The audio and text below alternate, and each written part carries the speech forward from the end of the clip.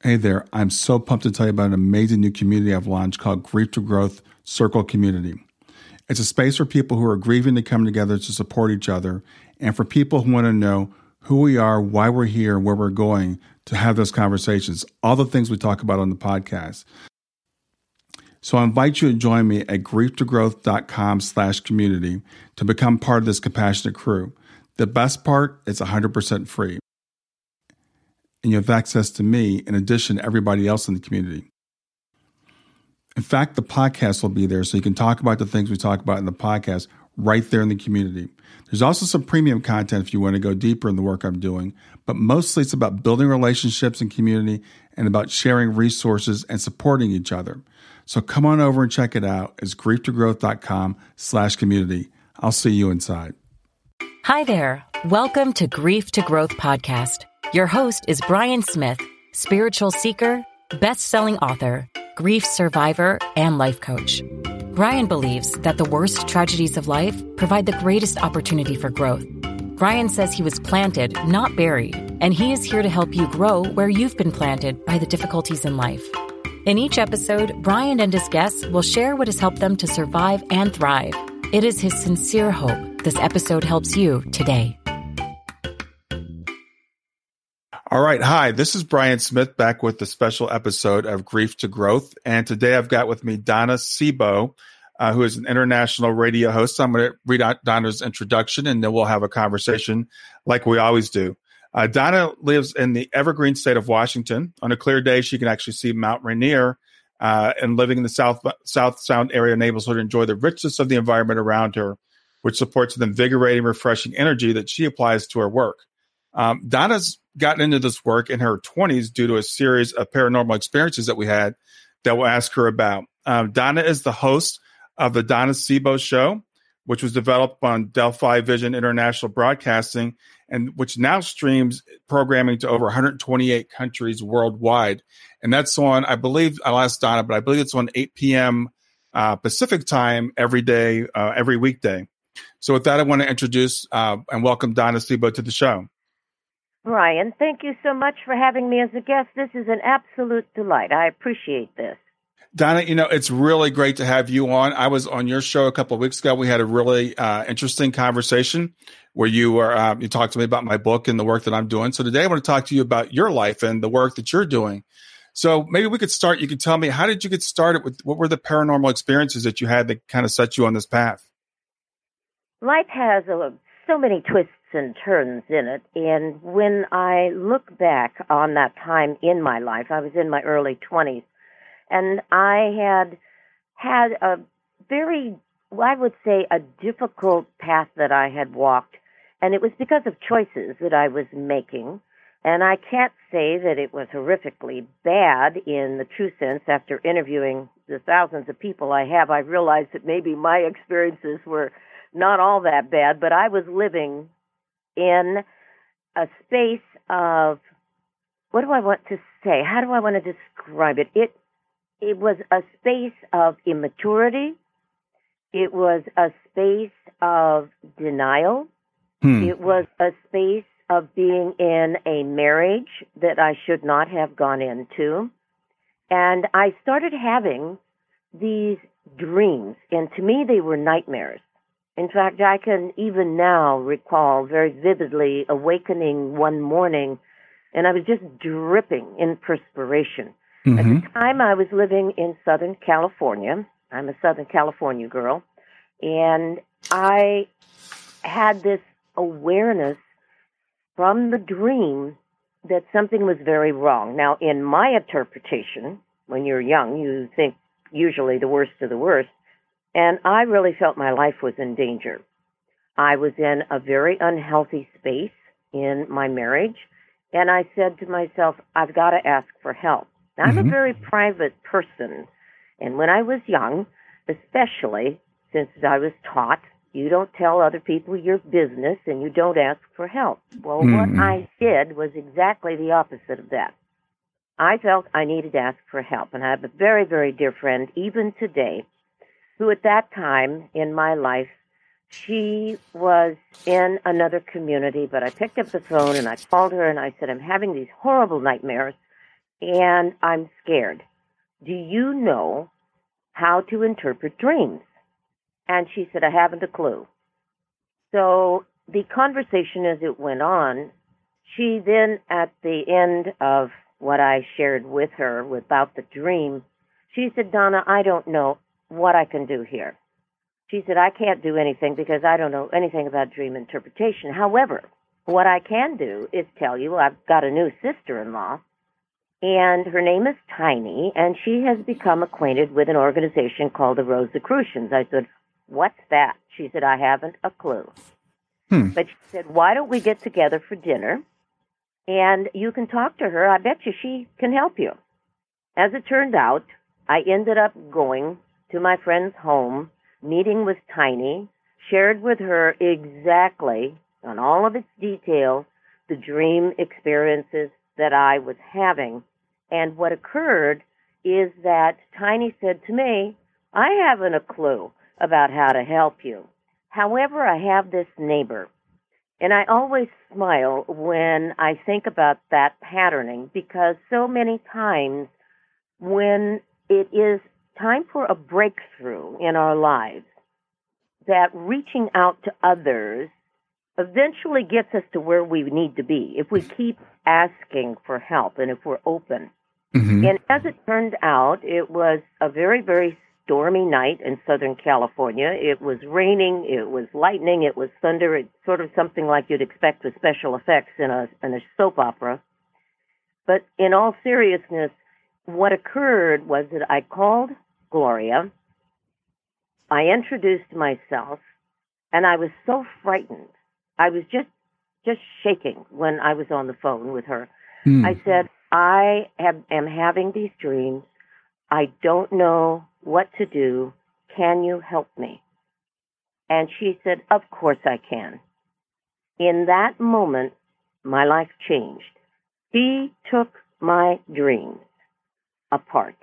She explained to me what the colors were in the dreams, what the images were in the dreams, what they meant, and why it was so significant.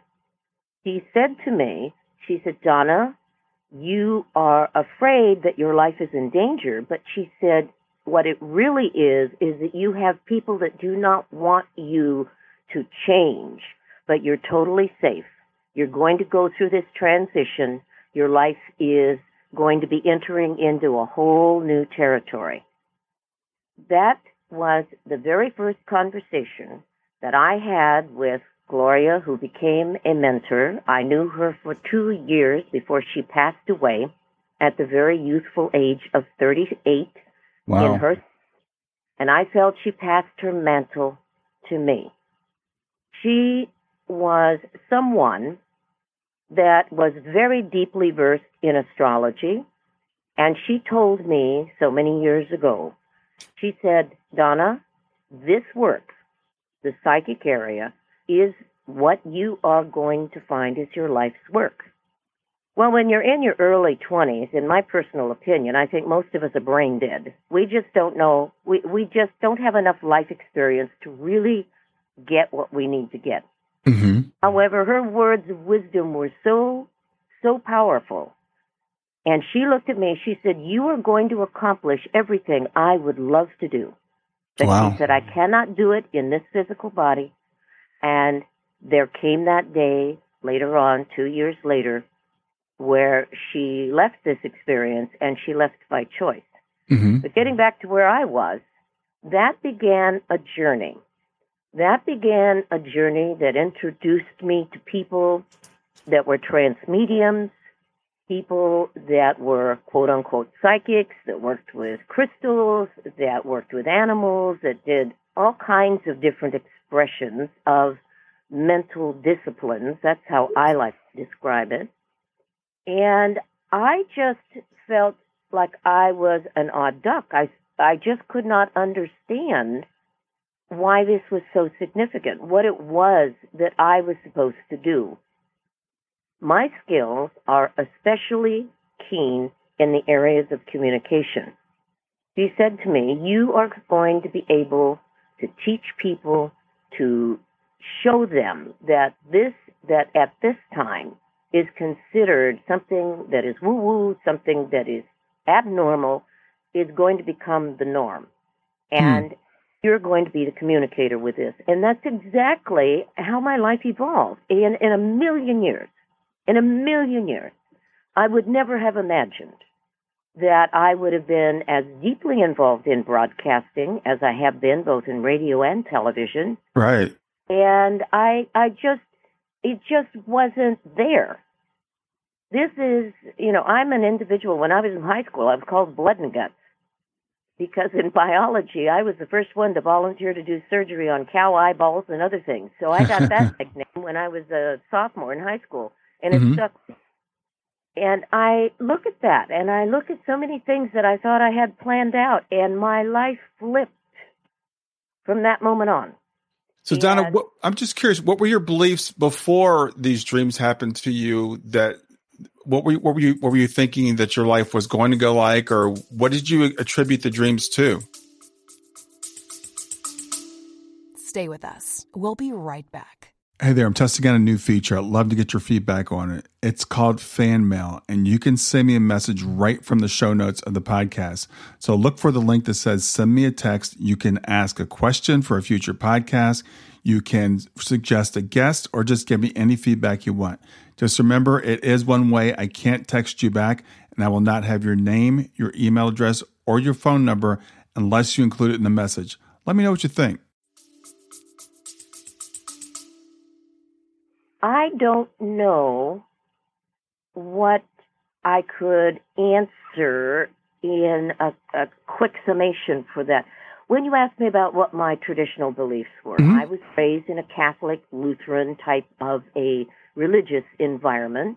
Okay. And I went through catechism, I went through all kinds of things, but I always felt sort of disassociated from it. Yeah. I loved the stories in the Bible. I never was interested in the history. I always loved the stories, the parables. To me, they were so rich. I just loved them. To this day, I love stories, and that's why I love doing what I do. But when I look at the belief systems, it is almost as if I came into this life experience, into an environment that allowed me, even at a young age, to be in situations with different cultures. Yeah. I come from an Italian-German background. So you have those composites of belief systems. My father was from Italy. He immigrated over here. And when you have these different composites, I call myself a Heinz 57. And this is something I think that played into it. But there was always, even when I was growing up, this feeling of disassociation.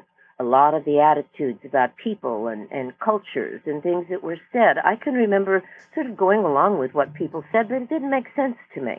Right. And I just realized I came in, and I would say it's been, and I think especially in the last 15 years or so, where I have become aware that all of my life experiences have enabled me to reach this point of communication capability with other people, no matter what their ethnicity is. And it's just, their culture, it doesn't make any difference. We're all part of this human family. And when I think of how my journey began and what my mentor, how she perceived me, I could not see myself. How many of us can when we're in our 20s? We can. We can. It's interesting that as you're telling that your background, I could so resonate with it, and it seems like so many people I talk to that are kind of on the path that you and I seem to be on. It's like we come in and we're taught these traditional things, but they never quite sit right with us. And then there's that event that kind of breaks us open. Yes, very well said. Yes, and it's often an event, and then it's followed by another event, and then another event. And when I look back, it's almost as if there's a choreography, as if it was important for me to go through various experiences. And in hindsight, I can see that. Did I like it? Of course not. Most of us don't like being in boot camp. And that's what this life of schooling, and I call it that, is because we are here to learn. We're here to learn, we're to grow, we're to expand, and we're to share. We are to be open and communicative with people about what we find is the truth. And it fascinates me. It really, really fascinates me how, let's say, 20, 30 years ago, to be able to talk with the openness that we're talking with now. In media, it was a no-no. You just didn't discuss things like this. Mm-hmm. And yet people were so hungry for it, regardless of what their belief systems were. They could identify with it. And look at where we are today, where science is catching up with the spiritual side of life. And I'm getting all kinds of commentary, and I have for 20 years, almost 20 years that I've been doing my programming. And I find the evolution so amazing, so absolutely amazing. And look at how the technology has evolved so that we can communicate. I mean, you talk with people in Europe, I talk with people in Europe in different parts of the world. It is absolutely thrilling where we've evolved to. I just think it's great. Oh, I think it is thrilling. And, the fact that, as you said, we can, when maybe a generation before us or a couple of generations back, you kind of hung out with people of your own, religion, your own culture, your own race, whatever. And now we can reach out to people literally all over the world, different cultures, different religions, different races. And then the way that science, as you said, is kind of catching up with what we've been taught spiritually. It's fascinating to watch as it unfolds. So I think I think you made a really good point there. And when you talked earlier also about, this life kind of being like a boot camp, I think, at least for me, that was a pretty new revelation that I only found out about, like, say, maybe 5 years ago, that, we're actually here to learn. And it puts a whole different perspective on some of the difficulties that we go through. I concur. Now, anybody that says that they, another person, when they hear a comment like that, so many people will say, oh, I guess it's someone's karma that they have to go through this. They must have been a lousy person in their life because look at how they're suffering. Mm-hmm. No, that's not the case at all. Sometimes we come into this experience because we need to understand something. And in our world, in our physical world, we need to do it. For example, if you want a drink of water and you're sitting at a table, now you haven't gotten to the point where you're an X-man or X-woman, as it's so often portrayed in Marvel Comics, where you can say, okay, faucet, you bring your water and put it over in my glass. Thank you very much. No, you have to get up out of your chair. You have to walk over to that sink, and you have to turn that faucet on. Now, if that faucet is not connected, you're not going to get any water. So you have to physically have a system in place so that you get that demonstration of water coming out of the faucet, going into the glass or cup that you want filled. Mm-hmm. And that's the way the lessons of life are. We need to go through the actual physical experiences many times, and we need to understand how important our choices are. That is absolutely phenomenal, absolutely phenomenal. And a lot of times it's very difficult for us to get that message. Lots of times it's very tough for us to get that. So we have to go through our aches and pains and different things. And I have yet to interview a person on my program or even in conversation that has not gone through a dark night of the soul on one level or another. And they'll go, it doesn't make sense. I'm really a good person. It doesn't mean you're not a good person when you go through these experiences. It's merely time to grow again. And I know that sounds simplistic, but I mean it most sincerely. Oh, you're absolutely right. And I've had the same experiences. I've interviewed people on my programs, the people that have done the most growth, who've done the most work of themselves, who have really, gotten some richness of understanding. They've all been through, as you said, this dark night of the soul or multiples. And, sometimes I'll be interviewing people and I'm just fascinated by the fact that they're still around because they've been through the most difficult circumstances. but it's really in how you view the circumstances and how you can use those to propel yourself forward. That's the key to getting through this life. I agree. I think so many times that is what my skills in my psychic work, when I'm working with people, I tell them this is a tool. When I'm in a session with people, I said, you need to understand I'm an information resource. Mm-hmm. When I get information for you, it does not mean you have no choice in your life. It means that you must be aware of what is evolving around you. And hopefully you can deal with things with a deeper sense of understanding and wisdom. It is a process. And I have yet to find a shortcut. I know there's a lot of people that will promote shortcuts, but I have yet to find one. And if you notice any of the films that are out about the heroes, the heroines, I don't care if it's a war story, whatever, there is always this arduous journey that the hero has to go through, or heroine, to be able to gain wisdom, to be able to discern things as they need to be discerned. And it doesn't make any difference what your age is. Yeah. You can go through that process at any age. You can do it when you're 8 years old or when you're 109. It doesn't make any difference. Yeah, that's a really interesting observation you made about the hero's journey, because that is the arc of every story, every movie, every book, and there's a reason for that. Because some people consider it mythological, but as we were saying, you can see that in people's lives. We all go through that hero's journey as we go through this life, and it's just there's something about being human that seems to require that. Stay with us. We'll be right back. Hi there. I'm really excited to tell you about my latest ebook. It's 4 lessons that you can learn from the near-death experience without going through all the trouble of dying to learn them.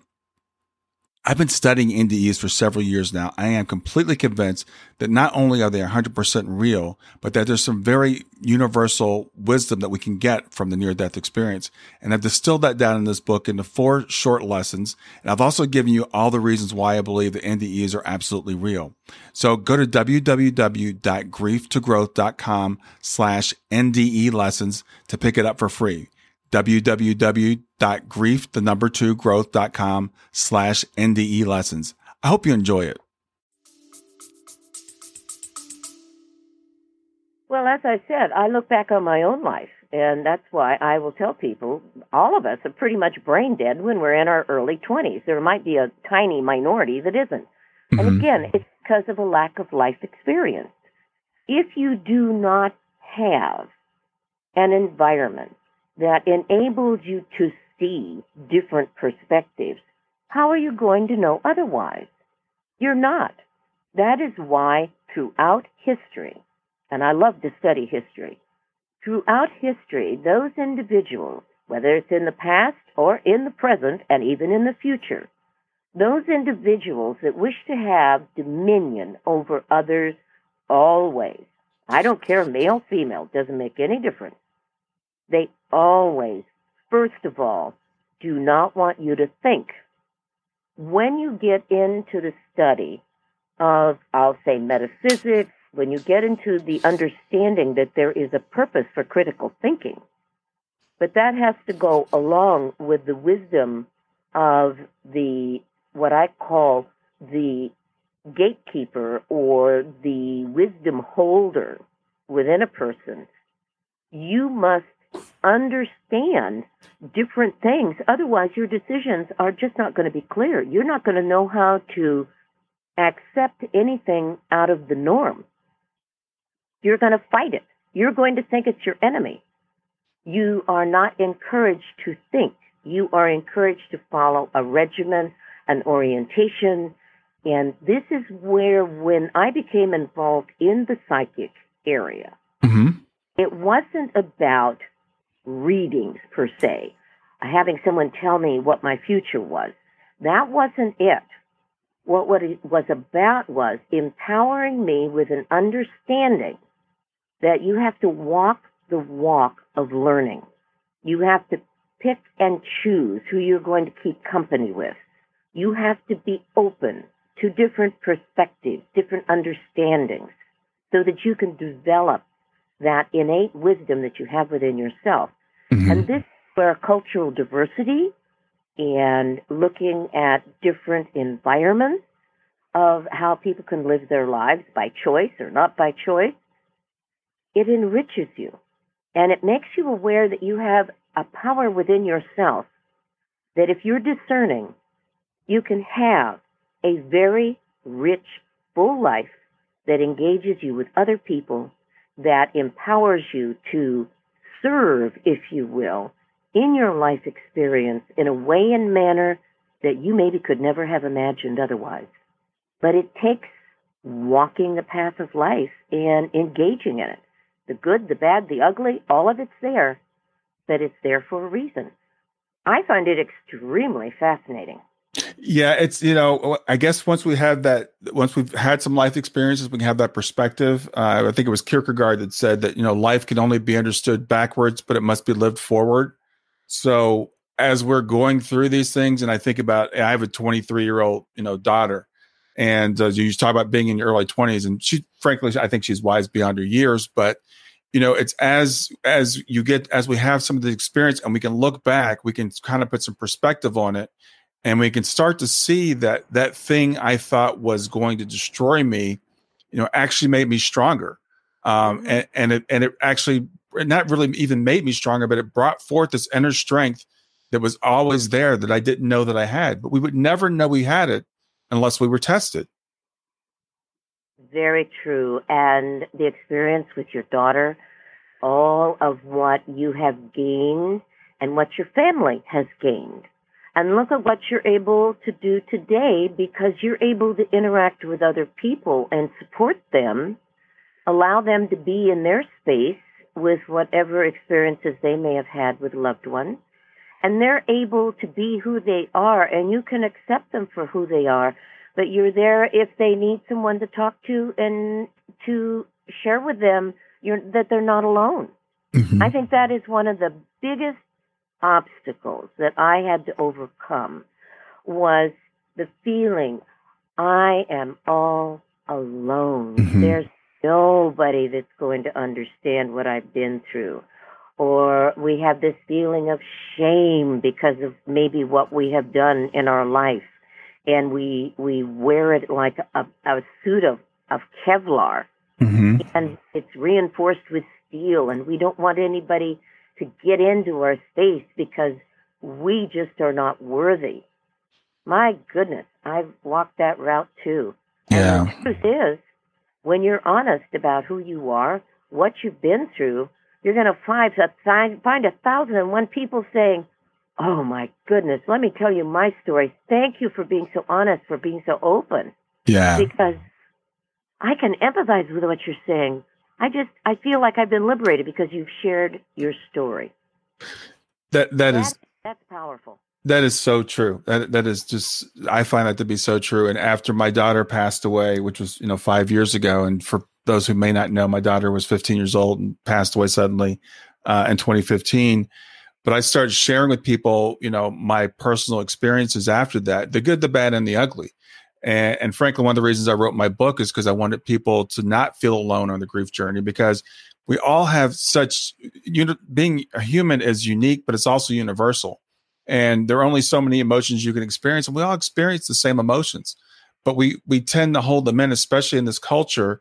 And we say, well, I don't want to appear weak, and I don't want people to think I'm crazy because I had this thought or I had that thought. But once you crack that shell and you open it up and you start sharing with people, just as you said, Donna, people are like, wow, I felt the exact same way, or I had a very similar experience. Absolutely true. When I am speaking publicly, when I'm in with other people, I feel so fortunate to be in the work that I'm in because it gives people an opportunity to understand just what I've emphasized. One, we're not alone. Two, that there is a value and a purpose to their lives. They may not discern it as I can discern it, just like my mentor discerned things about me that I could not see because we don't know how to look at ourselves objectively. We just don't. We are living in our beingness, and we don't know how to stand away. Because if we do, sometimes we have a perception that we're being arrogant if we talk well about our skills or we emphasize certain things. And that's not arrogance. That is not being narcissistic. It is honoring and respecting those strengths that we have, and then also honoring and respecting our weaknesses as well. Because we're always a work in progress. But when you are able to be with someone where you have that empathy, where there is that compassion, where there is that honesty and that integrity, that is more valuable than all of the gold in the world.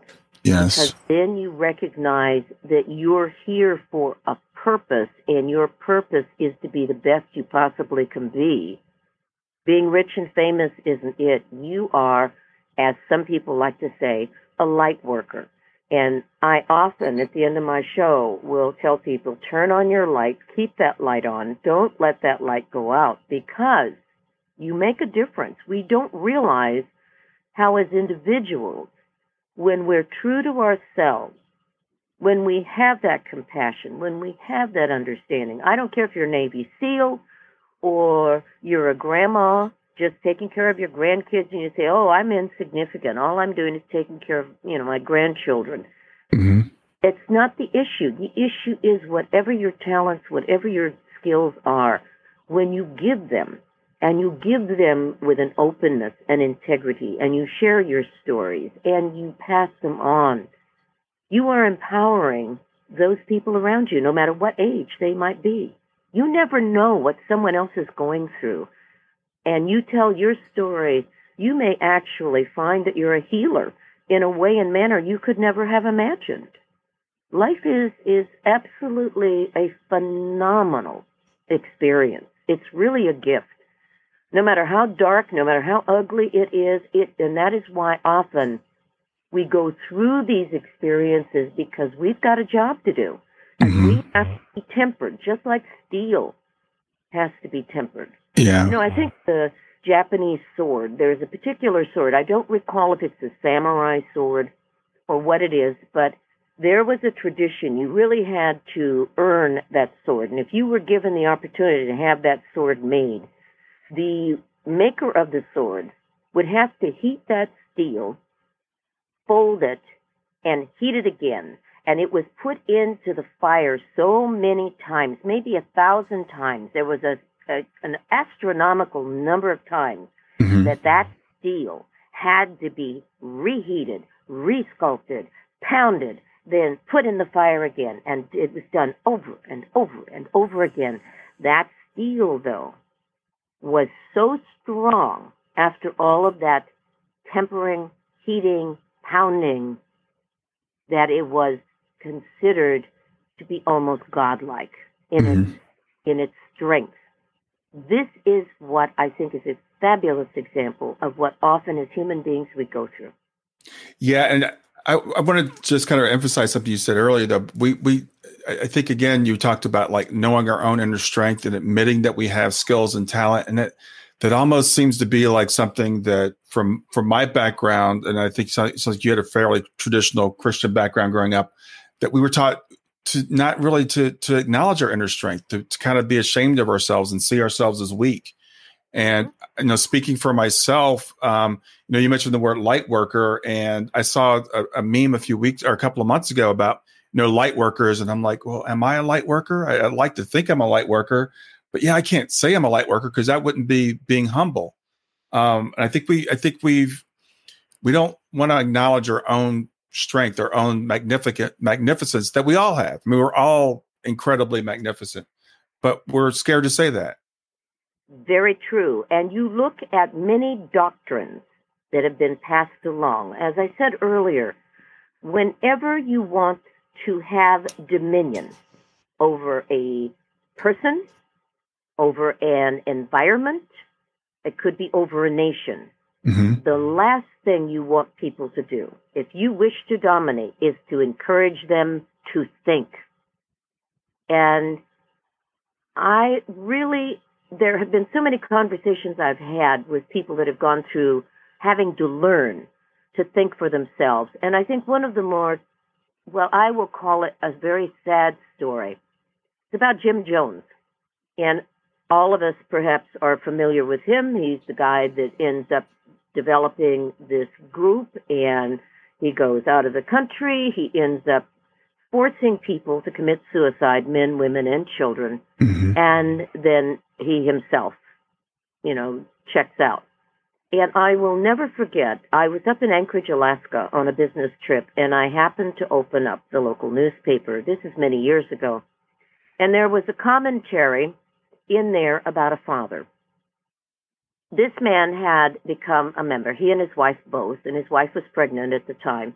He and his wife both had become a part of the Jim Jones cult. And he was absolutely 100% committed. Anything that was said to him that he had to do, he did. Now, his wife, after she gave birth to her child, the patterning was, within the church, was to take away the children from the mothers. And she was seeing this happening, and she appealed to her husband, begging him to leave the group. She said, we are not going to be able to have our child. I just don't want to give up my baby boy. And he fought against her. Well, she ended up leaving the group. He stayed.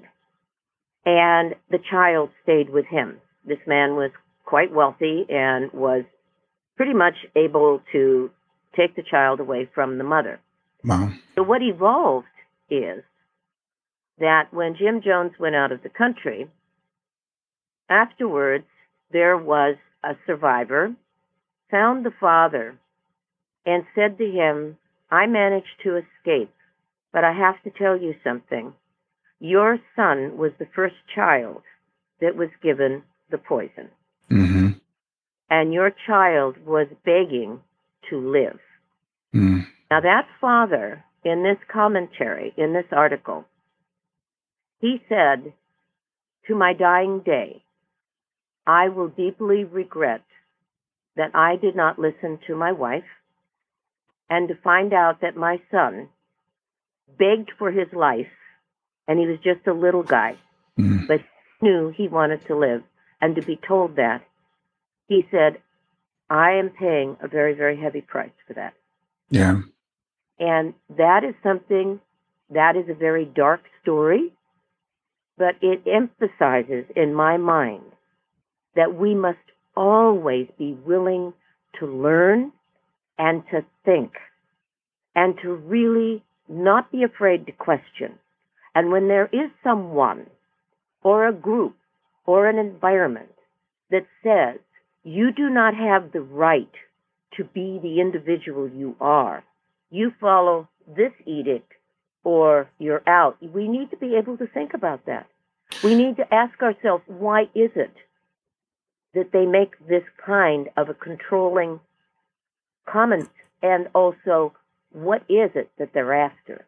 Yeah, that's a really extreme example of what happens when we give up our power. And as you were saying that, I thought about the phrase drinking the Kool-Aid. And younger people may not know where that phrase came from, but it came from that event in Jonestown where he literally put poison in the Kool-Aid and gave it to the people, and they willingly drank the Kool-Aid. They'd given up their power so much that they gave up their lives for a madman. And we all, that's just a microcosm. It's one of those lessons that we can learn from. That's what happens when we don't think for ourselves. Yes. And I think that being in the work that I've been in, I realize, and I have said this to many people, that when they discover their own skills, their own abilities, I always say to them, honor and respect what you have, and know that you are going to be able to express yourself in your own way. It's not superior to anybody else's. It's just you. However, your talents are going to be displayed. But remember, you never stop learning. And if you expose yourself to different environments of thinking and people's perceptions, that is going to empower you because you're going to be able to be more discerning about what suits you and what doesn't. Yeah, absolutely. And I think that's another thing. We all have something important to say. We all have important talents. And you talked earlier about, our life's purpose. And so sometimes when people hear these things about, well, these lessons are here to teach us, and maybe we have a life plan. And then people will say, well, what's my purpose? It's got to be something really big. And when I'm counseling people, coaching people, I tell them your purpose could be something as simple as being a mother or being a father, or, being a good example. I talk to grieving parents, and I'm like, just by the fact that you're continuing to live on this earth after you've lost a child, you're an example to somebody. So you don't have to look for something, you don't have to literally go out and change the world as we think it means to be a celebrity, but you can change the world one person at a time, and you can have a much bigger impact than you maybe think you have. Oh, I agree. I had the very good fortune a number of years ago to interview a woman who was in her 80s. Now, this woman, if you were to talk to her, you would think, oh, well, she's in her 80s. What is it that she possibly could share with me? This is a woman that had witnessed a lot of tragedy in her life. This is a woman that has absolutely no real income. She's in her 80s. Mm-hmm. And she lives, however, in a very nice condominium. She made up her mind a number of years ago, in fact, for 30 years of her life. She was in a positioning where she worked with people that were coming off the street, the homeless. Mm-hmm. She worked with them, nondescript personality, always was in a situation involving a challenge with money. She was barely able to keep herself off the street, but she still was out there doing some work. The irony is that she was involved with a church, and this one day there was this service, and she was being recognized for the work in the community. And one of the members of the congregation had gifted her with a beautiful condo that she could live in for the rest of her life. And she had everything she needed. She said, I'm always provided for somehow. But then there was someone in the audience that stood up and said, I want you to know that you have made such a difference in my life. And a number of years earlier, maybe 15 years before this particular event that went on in this church happened, she had met up with a young woman. This young woman was in a very confused state. She was an unwed mother. She was going through all kinds of negative situations. And this woman helped her get off the street, helped her to understand how important her education was, put her in touch with some people that could assist her. And that person stood up and said, I want to give you recognition, honor you, and respect you. I want you to meet my son that you helped me save. And you helped me save my life, showed me how I could make a choice. There were tears in the eyes of everybody in the congregation. Yeah. This woman had no idea that this younger woman sitting in the audience with her son, who now was a young man, made all the difference in the world. Just that one person. But she touched the lives of many. Mm-hmm. And bless her spirit, I don't know if she's still with us or not. This was, like to call her the grandma in Arkansas. Yeah. I love that. I love that story. And it reminds me, I've studied near-death experiences quite a bit. And when people have their life review, oftentimes it's these little, what we call little things that they do that make a huge impact on people that we kind of tend to undervalue here because we think it's got to be the quote big things that make a difference. But it could be a kind word to a stranger. It could be smiling to someone. It could be, it could be anything that just makes someone's day a little bit brighter that you don't know what kind of an impact you might have. So as long as you're here and you're living and you're breathing, you've got a purpose to serve. I agree 100%. And what often is called the paranormal, to me, is very normal.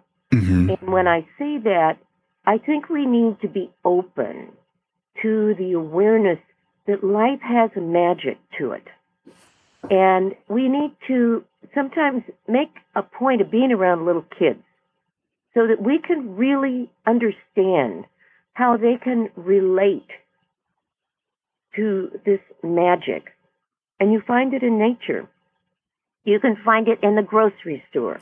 You can find it in so many places, and it's when you acknowledge that magic, the coincidences, the synchronicities. It's something that just really makes you aware that you're not here just as a blob of whatever. Mm-hmm. No, you are an essence that is a part of something so great and so magnificent.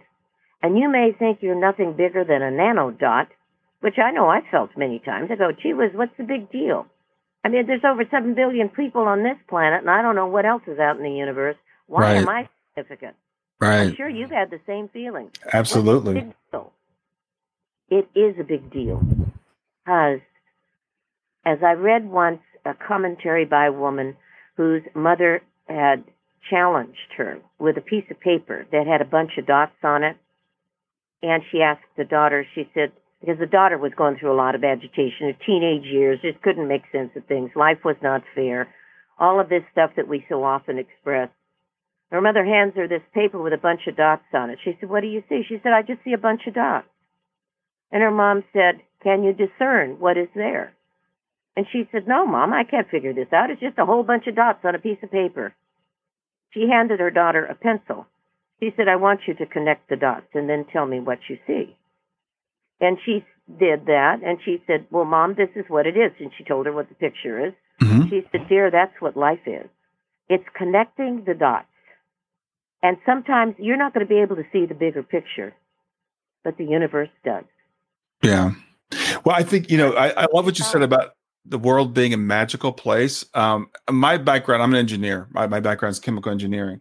So I'm very, I have this very mechanistic view, I guess you could say, of things. And as you said, we got the supernatural and the natural. And I've always thought what the supernatural is, maybe not provable, but the more that I understand, the more that I study, everything is natural. First of all, what we call supernatural is what we just don't understand yet. And this world is a magical place. It really is. And it's really weird. The older I get, the more that I see that. I just think the magic is so amazing. I see it in programming. I've had people tell me, oh, television is terrible. No, it's not.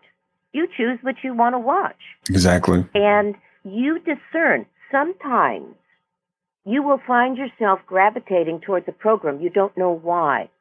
You watch the program, and you go through the experiences that that are being portrayed, and you realize you've been given a gift. You've been given a perspective that you did not know was there, and you are given the process of opportunity to think about what you have seen. And you may not have to go through perhaps some of the negative experiences that might be in a documentary that you look at. But maybe it gives you an awareness of how we have to be mindful of our interactions as human beings with other human beings. Yeah. Just because someone else did something stupid, horrifically brutal, whatever, doesn't mean we have to do it. But we have to make that choice. And if you don't know what your options are in life, if you have only been encased within a certain aspect of thinking, how can you possibly be able to step out of that little tiny box? How are you going to know how to take the lid off of your life that is so compartmentalized? Not only knock the lid off, but knock the sides down and even get rid of the foundation and say, wait a minute, I want to build something that's open, that's airy, that has many doors so I can have all kinds of opportunities come in. You want a lot of windows in your walls. You want to be sure that you can, if you choose not to look out the window, that's your choice. But you have this opportunity. And I can speak from experience as well as from, just observation. Yeah. If you are not open to learning, if you're not open to reading, if you're not open to questioning, you will walk around with an attitude that is so dead in the water that you will agonize over why life is this, that, or the other. You will not know how you can be part of the solution. Yeah. All you will focus on is the problem. And we're going through situations right now where I have witnessed so many different conditions and people, how they respond to it. I've witnessed fear that is so thick, you could cut it with a knife. Yes. I witnessed attitudes of paralyzed thinking. Wait a minute. We have had someone give a verdict. Look at how they're changing their words. Look at how they're saying, well, this wasn't the right thing to say, or that wasn't the right thing to say. We're in unknown territory. But it's nothing new. It's been around before. Yes. And it's really fascinating, but this is what life is about. We are challenged to see how we're going to grow. And I think we have been given a fabulous opportunity here. We all kick like a bunch of mules, and that's not unusual either. Right. But I think we're very blessed. I really, really do. Yeah, we've talked about this on a microcosm level. I think maybe it's time to expand that to the macrocosm, because I think that life does bring us lessons, and we do come here. We kind of, for whatever reason, we forget who we are while we're here until life somehow wakes us up with these little lessons, which seem to come bigger and bigger until we finally acknowledge them. And you and I talked about this earlier before we got on the air. I think there's an opportunity in what we're going through right now with the coronavirus, and I think there's some lessons for us to be learned. Some people are looking at, say, is this a punishment like we do individually? What did we do wrong? I don't think it's necessarily. I don't think it's a punishment. I don't think it's what we did wrong. I think it's what we can learn from it. I concur. The coronavirus is nothing new. It has been on this planet ever since people have been on this planet. Mm-hmm. It is a life form. People will say, oh, it's dead. Well, I guarantee you, if it's dead, it's not going to want to take advantage of its human host. It has to have a host to feed on. Mm-hmm. Now, that sounds a little gross, but hey, for those of you that watch the hoodoos, the vampires and all this other stuff, what it is a life form that we really don't understand. And we look at it as an enemy. So we have the opportunity to be able to find out more about this life form and what we can do so that we don't end up being its lunch. And I know that sounds a little bit tacky, but I'm serious. Mm-hmm. This is life. You study nature. You have fungi. You have bacteria. You can have farmers that will lose an entire crop because of a fungal invasion. Mm-hmm. You have trees that are attacked by parasites. Yes. And we will have entire forests wiped out. We are part of this package of life.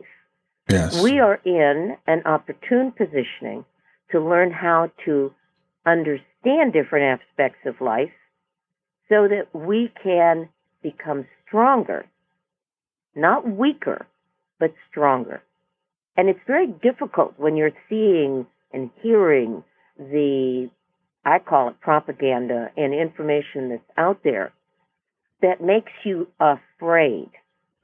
And you need to be able to understand that you may not have a capacity to understand this invader of our space, mm-hmm. but it doesn't hit everybody. It's something, it's just like nature. I remember having a mentor, it's Reverend Humble was his name, and he said that as an Illinois farm boy, and he grew up during an era where they didn't have electricity. He said, what too many people don't understand is that you have to learn how to work with nature. Yes. Not against her, but with her. And when you do that, there is a harmony that reigns. When you don't do that, there's disharmony. And Mother Nature has to contend with that herself. She has to deal with that every single moment of the day. Yeah, the thing is about this, and as you were saying, we're just kind of touching on, there are, I think, some lessons to be learned here. But the bigger thing is, and we started off with this, life is about lessons. And even if you don't understand the lesson necessarily while you're going through it, and when you're going through the storm, it's hard to appreciate the fact that it's there to teach you a lesson. But if you can just hold on to the perspective that there is a lesson and I don't understand it yet, then that in itself will help you endure. I agree. I think we underestimate our capability. Yes. And it's so easy to get into a victim mentality of poor me. Oh my goodness. Why is God mad at me? I'm a good person. Why should these things happen to me? Well, life happens. And it's not good. It's not bad. It's how you are going to deal with it. How are you going to leverage what your experiences are? How are you going to leverage these experiences so that you become a brighter light in this world? So that you take your talents and your abilities and put them into a positioning where they stand so strongly that somebody walks up to you and will say, I want to know about you. I want what you've got.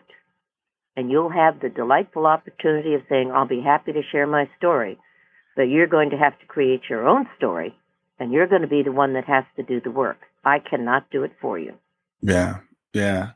Donna, before we end, I do want to talk to you about your shows, the Donna Sebo Show and Warriors for Peace. So tell me about the work that you're doing now.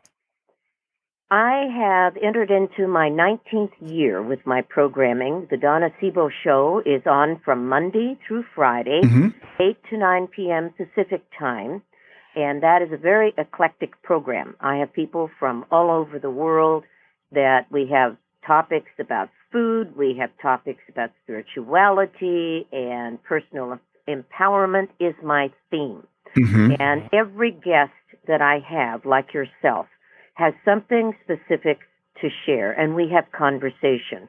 And then I open up the second half of the hour to phone calls, so people can call in and chat with me directly if they like to, and then I share.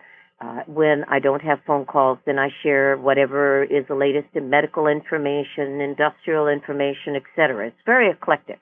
Warriors for Peace is done every Wednesday from 7 to 8 p.m. And Warriors for Peace is primarily focused on an hour conversation with individuals from various aspects of life that have something to give us in the way of historical information that can empower our levels of knowledge, personal experiences, but they are individuals that are working for peace in their own way.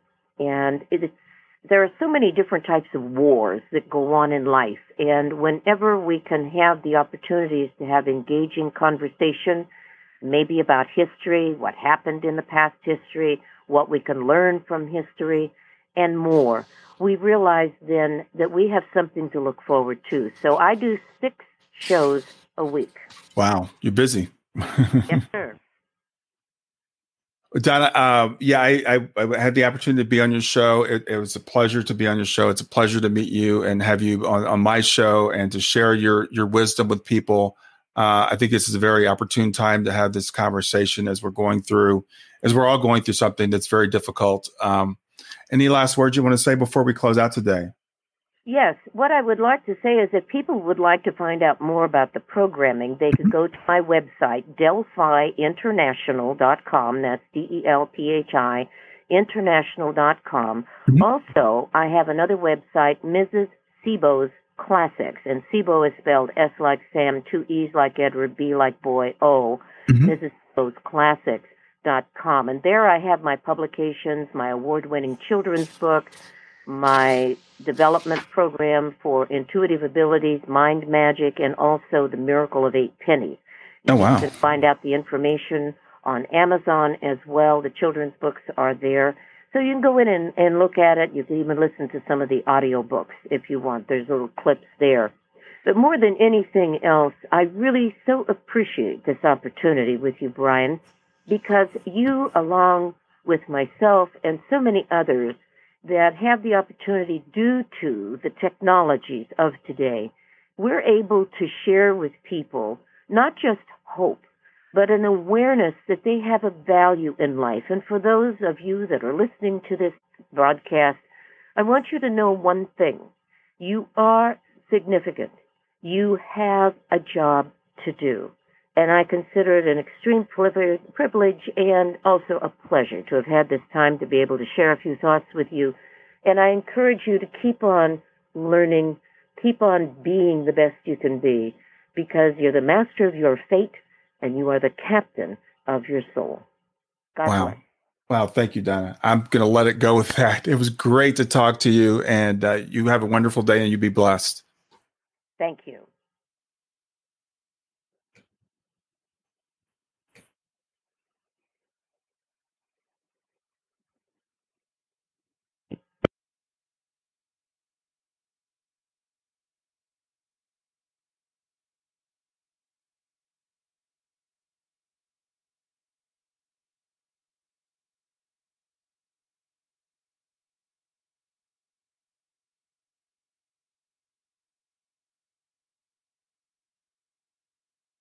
Well, I hope you enjoyed the episode. I want to make it really easy for you to reach me. So just send me a text to 31996 and simply text the word growth, GROWTH. In fact, you can right now just say, "Hey Siri," send a message to 31996. And when Siri asks you what you want to send, just say growth. You can do the same thing with OK Google. Thanks a lot. Have a wonderful day. Thanks for listening to Grief to Growth. Brian hopes that you find this episode helpful and will come back for future episodes. Brian's best-selling book, Grief to Growth, Planted Not Buried, is a great resource for anyone who is coping with grief or knows someone who is. If you enjoy the podcast and would like to support it, there are 3 things you can do to help. The first is to share the podcast with someone that you think it will help. The second is to go to iTunes, rate, and review the episode. The third way you can support the podcast is by becoming a patron. Head over to www.patreon.com/grief2growth. That's patreon.com/grief, the number 2, growth, and sign up to make a small monthly donation. Patrons get access to exclusive bonus content and knowledge that you are helping to spread the message of grief to growth. For more about Brian and Grief to Growth, visit www.grief2growth.com.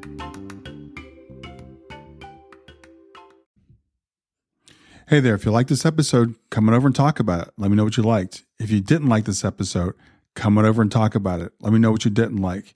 Go to grieftogrowth.com/community and look for Talk About the Podcast. I'll see you there.